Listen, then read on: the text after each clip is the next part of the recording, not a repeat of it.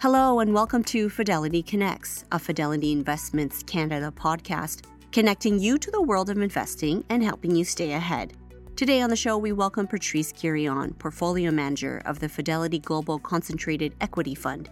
He opens up about where he is finding global investing opportunities so far in the new year. Patrice explains how this year's market expectations are considerably higher than last year's, with the risk perception dropping due to the greater certainty of upcoming interest rates. Many opportunities lie within undervalued areas. Some dispersion within the market is observed once again, and while there may be a clear direction forming for it, the journey to that point may not be entirely smooth.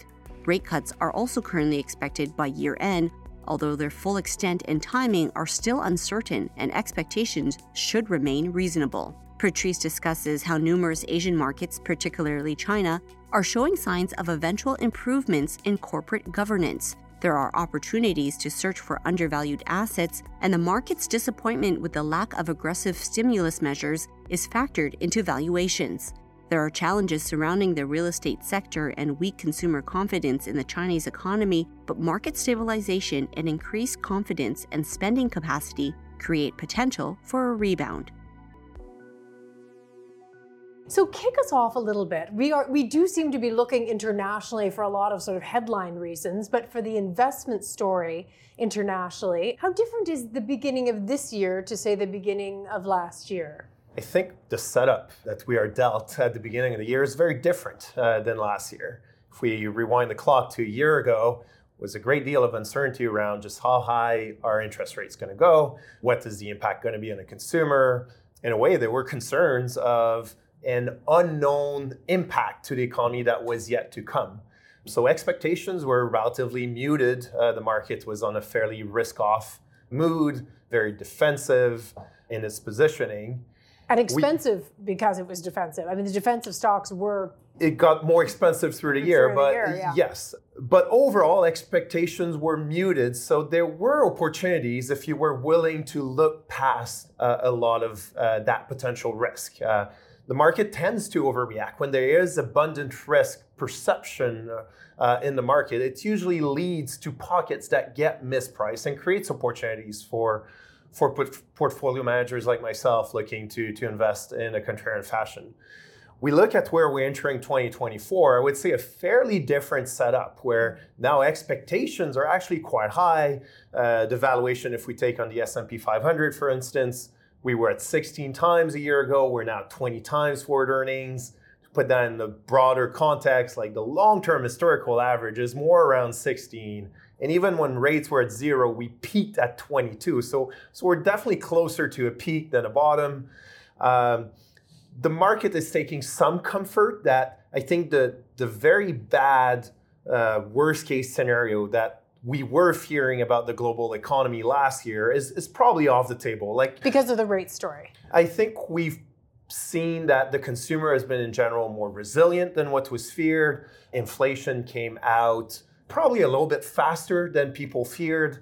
And it puts us in a situation where we're probably at peak rates right now. We more or less see what the impact on the economy is, and that should reverse as the year progresses. So yeah, the risk perception has dropped meaningfully. What I would caution, however, is one, some of that is in the price. And second, I don't think we are entirely clear yet. There's still some geopolitical tension, thanks of what's happening in the Middle East, in China. And I think we are still at a stage where, yes, we've seen some good progress on the inflation data points, but I'm not sure every single month for the next 6 or 9 or 12 months from here will show that continuing sort of better than expected dynamic. And I think we're in for a more volatile, maybe the direction is becoming a little bit more clear, but given that we've priced a lot of that in and it could be choppy along the way, I think an environment where at least I think it's likely that we don't have a year like last year in terms of returns from low expectations to high expectations. Now it's starting at high. I'm not saying we end on low, but I don't think there's that much room for materially positive surprises to come out. Well, so that, I wonder if, just going back to what you said about interest rates and sort of the slightly cloudier picture at the beginning of last year, it's sort of a known unknown on some level. So I don't know, do you put that to the side and then sort of make decisions? Does it allow types of styles, for instance, to come back? Do we talk with more confidence about leaning into different types of styles now that most of the interest rates, we think, are finished on the rising front? Yeah, I think so. And the market does that very quickly. That's why we've seen more speculative or growthy parts of the market coming back like pretty quickly. Very if you quickly. look at the swings in some of these stocks over the past 4 months or so, it's been pretty dramatic on the view that we're now approaching rate cuts.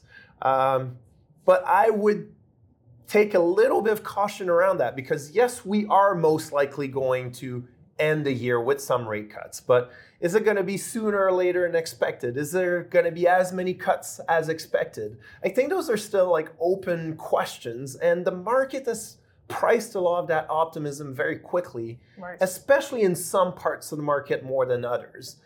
Does that leave pockets then that are quite interesting? I think so. We're at a stage where I think there is a lot of dispersion within the market once again. Maybe a little bit less than if we rewind the clock to November, where I think it was more extreme then.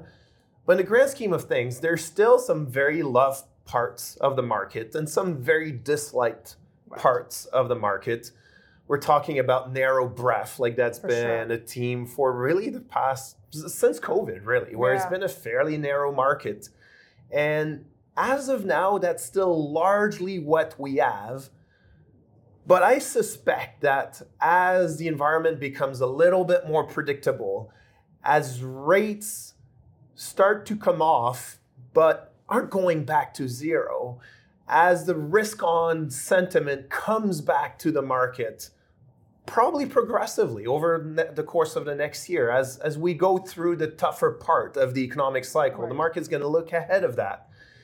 And I think the market will start to be forced to pay attention to those, really out of favor parts of the market, which is what I'm looking for as a PM. and you have a contrarian way of style of investing as well. So let's go there. Let's take a look at what are the super underloved parts of the market that at the moment are catching your eye, or maybe they caught your eye months ago. I don't know, but take us there. Yeah, so I think it's across many different aspects. First, if we think of market cap. Yeah. We've been into a mega cap-led It's interesting cycle. you started with the cap size. Okay, very interesting. And on the flip side, there is a fair number of smaller cap companies that in a lot of cases are more economically sensitive, or their valuations are a little bit more dependent on more of a risk-on attitude in the market, but where the valuations are still really interesting here. And we're looking globally here. I mean, this is the global story. When we're talking to you, we're talking about the global story, and this is cap size. Okay. Yeah, and it is globally, but it is true in almost every single region. Like you can look at Japan, and I think there's more opportunities, more interesting mispriced, like seen dislocated stock in small caps than in mega caps. It's definitely true in the US. I think it's true in Europe. So every parts of the world we've seen small cap stocks being more punished than the rest of the markets in general. So I think that's one element where we could see a reversion of that as the year progresses. If we talk about geographies, it's been a little bit more broad in terms of US versus Europe. But Asia is still really out of favor. Japan is catching up a little bit right now. There's some interesting dynamics taking place, especially around corporate governance, which is improving. But in general, given the universally negative perception of China and a very slow recovery over there. And a lack of stimulus, it seems, at every announcement, it's just sort of confirms that there isn't some onslaught of stimulus being released into the market. It's not happening so far. There is very measured, precise, like stimulus approaches, but there's not the large program, like the bazooka approach, like in 2009, that the market would like to see, which I don't think is likely to happen. But it leaves China in a very negative sentiment in the mind of investors at the moment. So is that interesting to you? I think that's the kind of opportunities that arise when sentiment turns too negative, where things are weak or not accelerating as hoped, but it is known and it's really factored into valuations, this is where I tend to be more excited. And it's definitely the case in China right now, but it's broader than that across Asia because China is really important to tourism in Southeast Asia. It's important to export for some Japanese or Korean companies. So it leaves to me as Asia being maybe the most unloved, mispriced part of the world at the moment. I haven't heard anyone else say that in the last little while. So take us a little bit then from there to the story of sectors and if it applies to China as much as it does to a lot of other economies, what's of interest there? Yeah, so I like to break sectors or companies in three buckets: cyclicals, growth, and defensives. We'll start with growth. I think that's a little bit easier there. I think expectations have ramped up meaningfully again. A lot of that is driven by tech. A lot of that is now driven by AI and the impact it has on semiconductors and all the supply chains on that front. Look, the change is real, but is it to the magnitude of what's priced into those stocks? Debatable, and not in my style to go chase that. So I think this is one group of sectors, like especially tech, like the growthier parts of the market, where expectations have ramped back up quite significantly and makes it less interesting to put new capital. If we go to defensives, this is one area of the market where I've been unexcited about for a very long time. Well, it was expensive. I mean, very expensive last year. They're relatively slow growth companies that had really high valuations when rates were elevated, and when rates were really low. Yep. Now that rates are elevated, valuations have come off. We've seen, on top of just like macro valuation pressures, we've seen a lot of earnings pressure on a lot of consumer staples, for instance, where they've had to absorb a lot of inflation hit into their margins, and that's reverting as inflation reverts. So we will see, in a fair number of cases, margin improvement stories coming back. And if we go into a choppier year where we can't expect 25% like aggregate returns, maybe to have a bit of defensiveness into the portfolio starts to make more sense from those lower valuation entry points. So this is one part of the market that I've been adding. It's still not a big part of portfolio, but the margin more interesting to me than it was certainly at the beginning of last year. So there's more to say on all of the fronts that you've just said. Let's just remind everyone joining you here today that the opportunity that your funds offer to Canadian dollars, making Canadian investors making Canadian dollars versus taking a look at companies around the world. Just sort of remind us of the two funds. Yeah, so I manage two portfolios which are managed with the same investment philosophy. One is global, which means I can go truly anywhere across the globe. And I have an international mandate for investors who want to further diversify outside of North America. My international mandate is essentially investing in Europe, emerging markets, Asia. So strips out North America from the mix. And if you look at global indices, and probably if you look at most of your clients' portfolios, North America is now around 70% of the total. So if we are, as I suspect, potentially going into a next 3-5 years where we are sort of going into an environment of global reacceleration of the economy, I think with a backdrop of interest rates that, yes, might come down, but remain more elevated than what we've seen over the past 10 years, I think that may bring a little bit more shine on the more cyclically driven nature of economies in Europe and in Asia versus what we've seen over the past number of years. Fascinating. So, an interesting opportunity.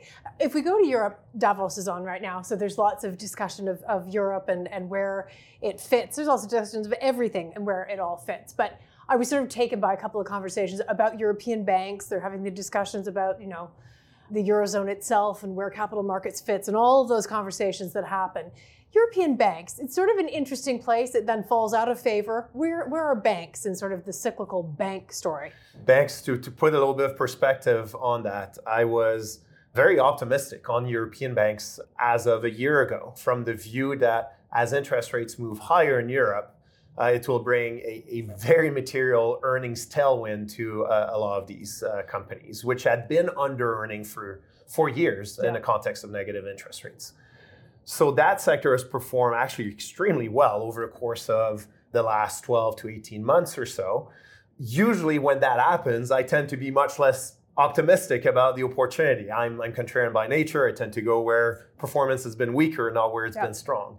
That said, in Europe, I still feel fairly positive about banks there. What I am changing at the margin is there are two, if we generalize a little bit, there are two groups of banks, not only in Europe, but in general. Mm-hmm. Some banks have assets that reprice very quickly. So when interest rates go up, their lending book tends to be more variable in nature. So they benefit from being able to generate more earnings from higher interest rates almost immediately.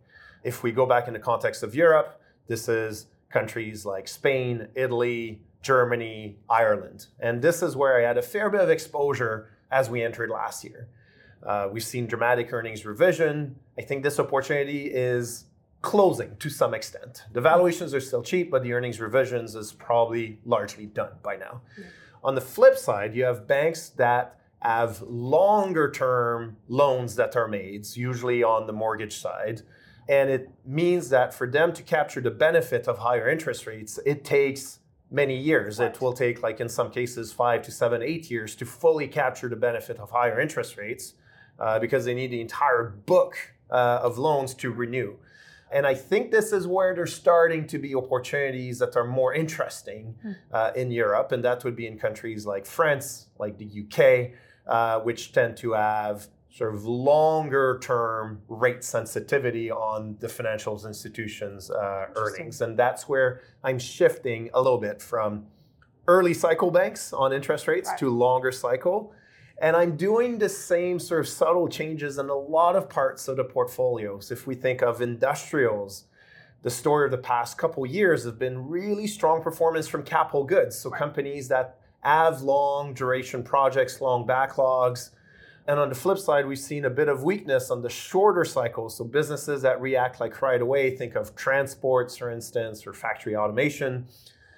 And I think the opportunity is starting to shift. Like, although the economy is not pivoting like as we speak, I think it probably will over the next year or so. And the market will potentially be more interesting into those companies that will benefit from an inflection point to a better backdrop within industrials. Same thing within consumer. Like in general, even within a sector basis, there tends to be parts of the sector that are really well liked and fairly expensive and fairly high expectations. And other parts that are still quite depressed and interesting on a normalized basis. And that's what I think is interesting, and that's what I'm trying to take advantage of. So would you say sort of on the broad statement that markets are expecting what? I mean, what are you sort of navigating through in terms of market expectations and therefore either allocating around or into? Give us sort of that message. I think the view of the market at this point is inflation is under control. We will get rate cuts. We will get a soft landing. The consumer is going to be fine through that. In what parts of the world? I think especially driven by the US. Okay.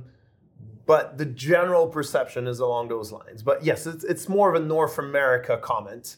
But even Europe has some flavor of that as well. Like LATAM has some flavor of that. Yeah. Asia is the exception, as I mentioned earlier. But Asia is not very big of the global market cap. So if you think of the global market, the view is we are getting this soft landing that nobody believed a year ago. And in a way, it makes me a little bit nervous because, yes, I understand that the probability of a soft landing has improved.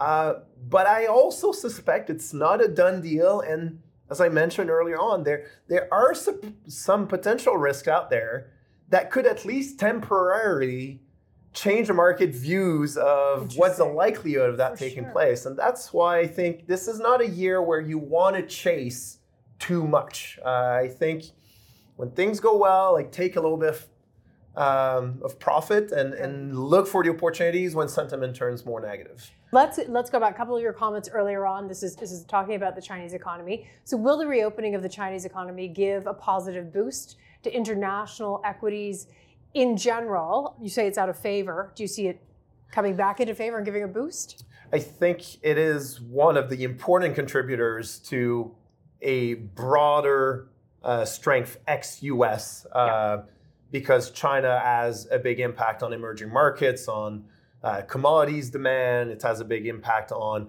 a lot of large European exporters.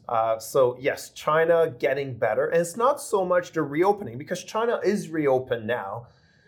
It's about finding some comfort in the consumer, mostly around real estate. Like the consumer has money in China. They are able to spend.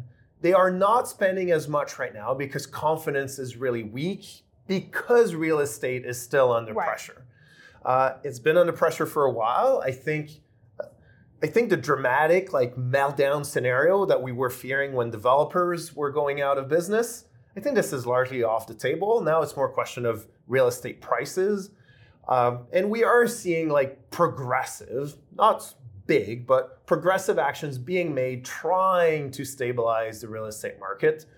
I cannot tell you if it's likely to happen next month or a year from now, but I think we're likely to find that bottom over the next, over the next year. Yeah. And as that happens, it should improve sentiment of the consumer. And if consumer confidence improve and they have the money to spend, I think it can change the China story, can change sentiment from investors around it. And yeah, that would have a big impact on the performance of international market versus the US market. Are companies, do you think, more concerned about supply chain issues after the pandemic? Also, the Red Sea is obviously front and center in that. Do you see this sort of onshoring trend impacting either EM markets, but sort of the global economy? Bring in the supply chain issue. Yeah, so supply chains are largely fixed right now. Yeah, they are fixed. We need to be careful because, yes, maritime shipping through the Red Sea is a big question mark right now.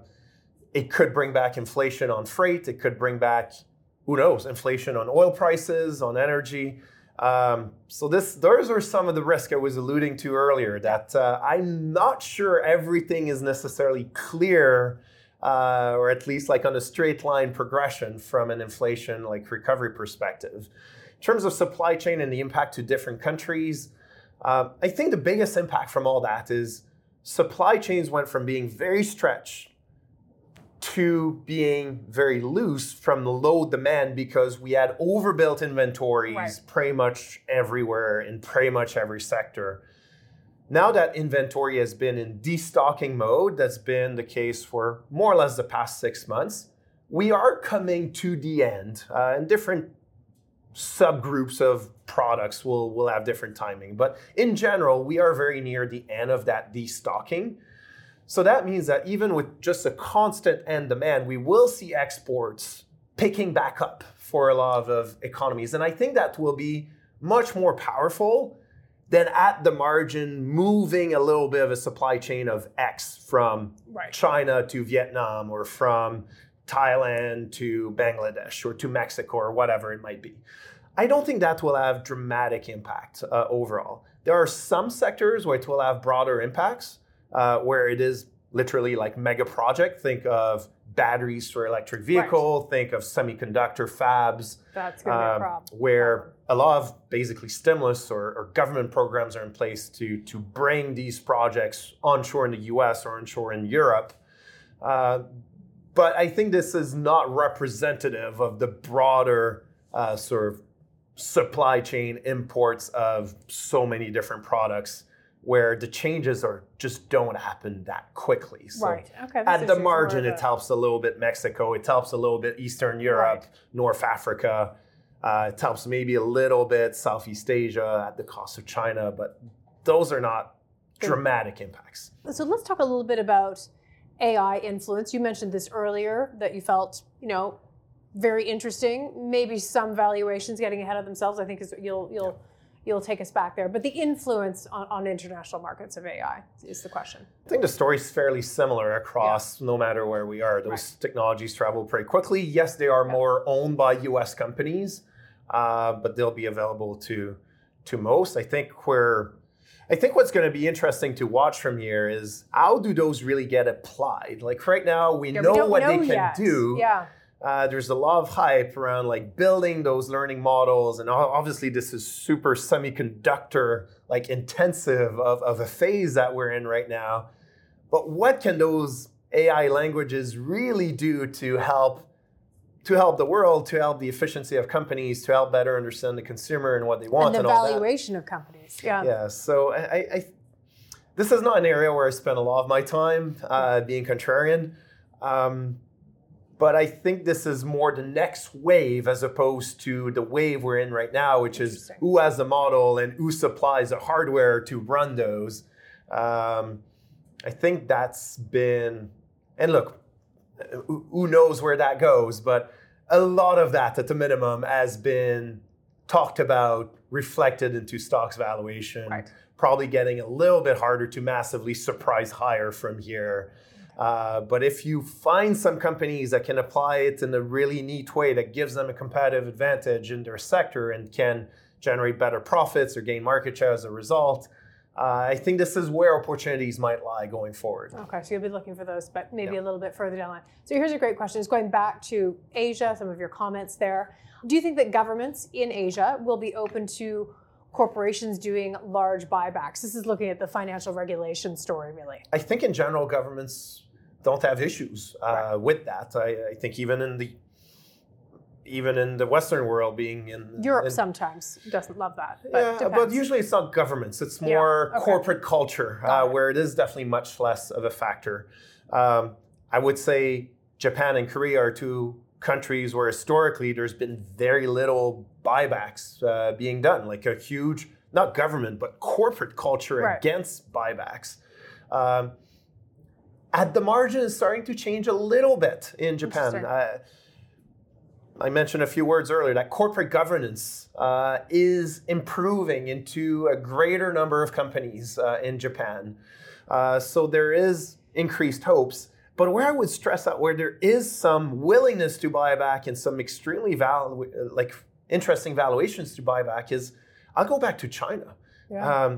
There are some big companies that are now trading at, call it 6 to 10 times earnings, where the growth is not where it used to be, but the business is not shrinking, and where they have great balance sheets to start with. In a lot of cases, you have some founders that still own a lot of the business that have a vested interest in seeing the share price reverse, like a pretty meaningful slump here. Right. And where we're seeing like meaningful buybacks taking place at very, very cheap valuations. And this is the type of opportunities I'm trying to look for right now. Okay, I'm so glad whoever asked that, because that was a great insight. So just a couple of minutes, tell us 2024 from your perspective. You could have mentioned at the beginning the differences. Where do we go from here? Yeah, I think we're starting from high expectations, but the outlook is also improving. Like, we will most likely get rate cuts as opposed to just hopes of that. So I think the economy is finding its bottom, essentially. The bottom is at a better level than what we would have feared 12 or 18 or 24 months ago.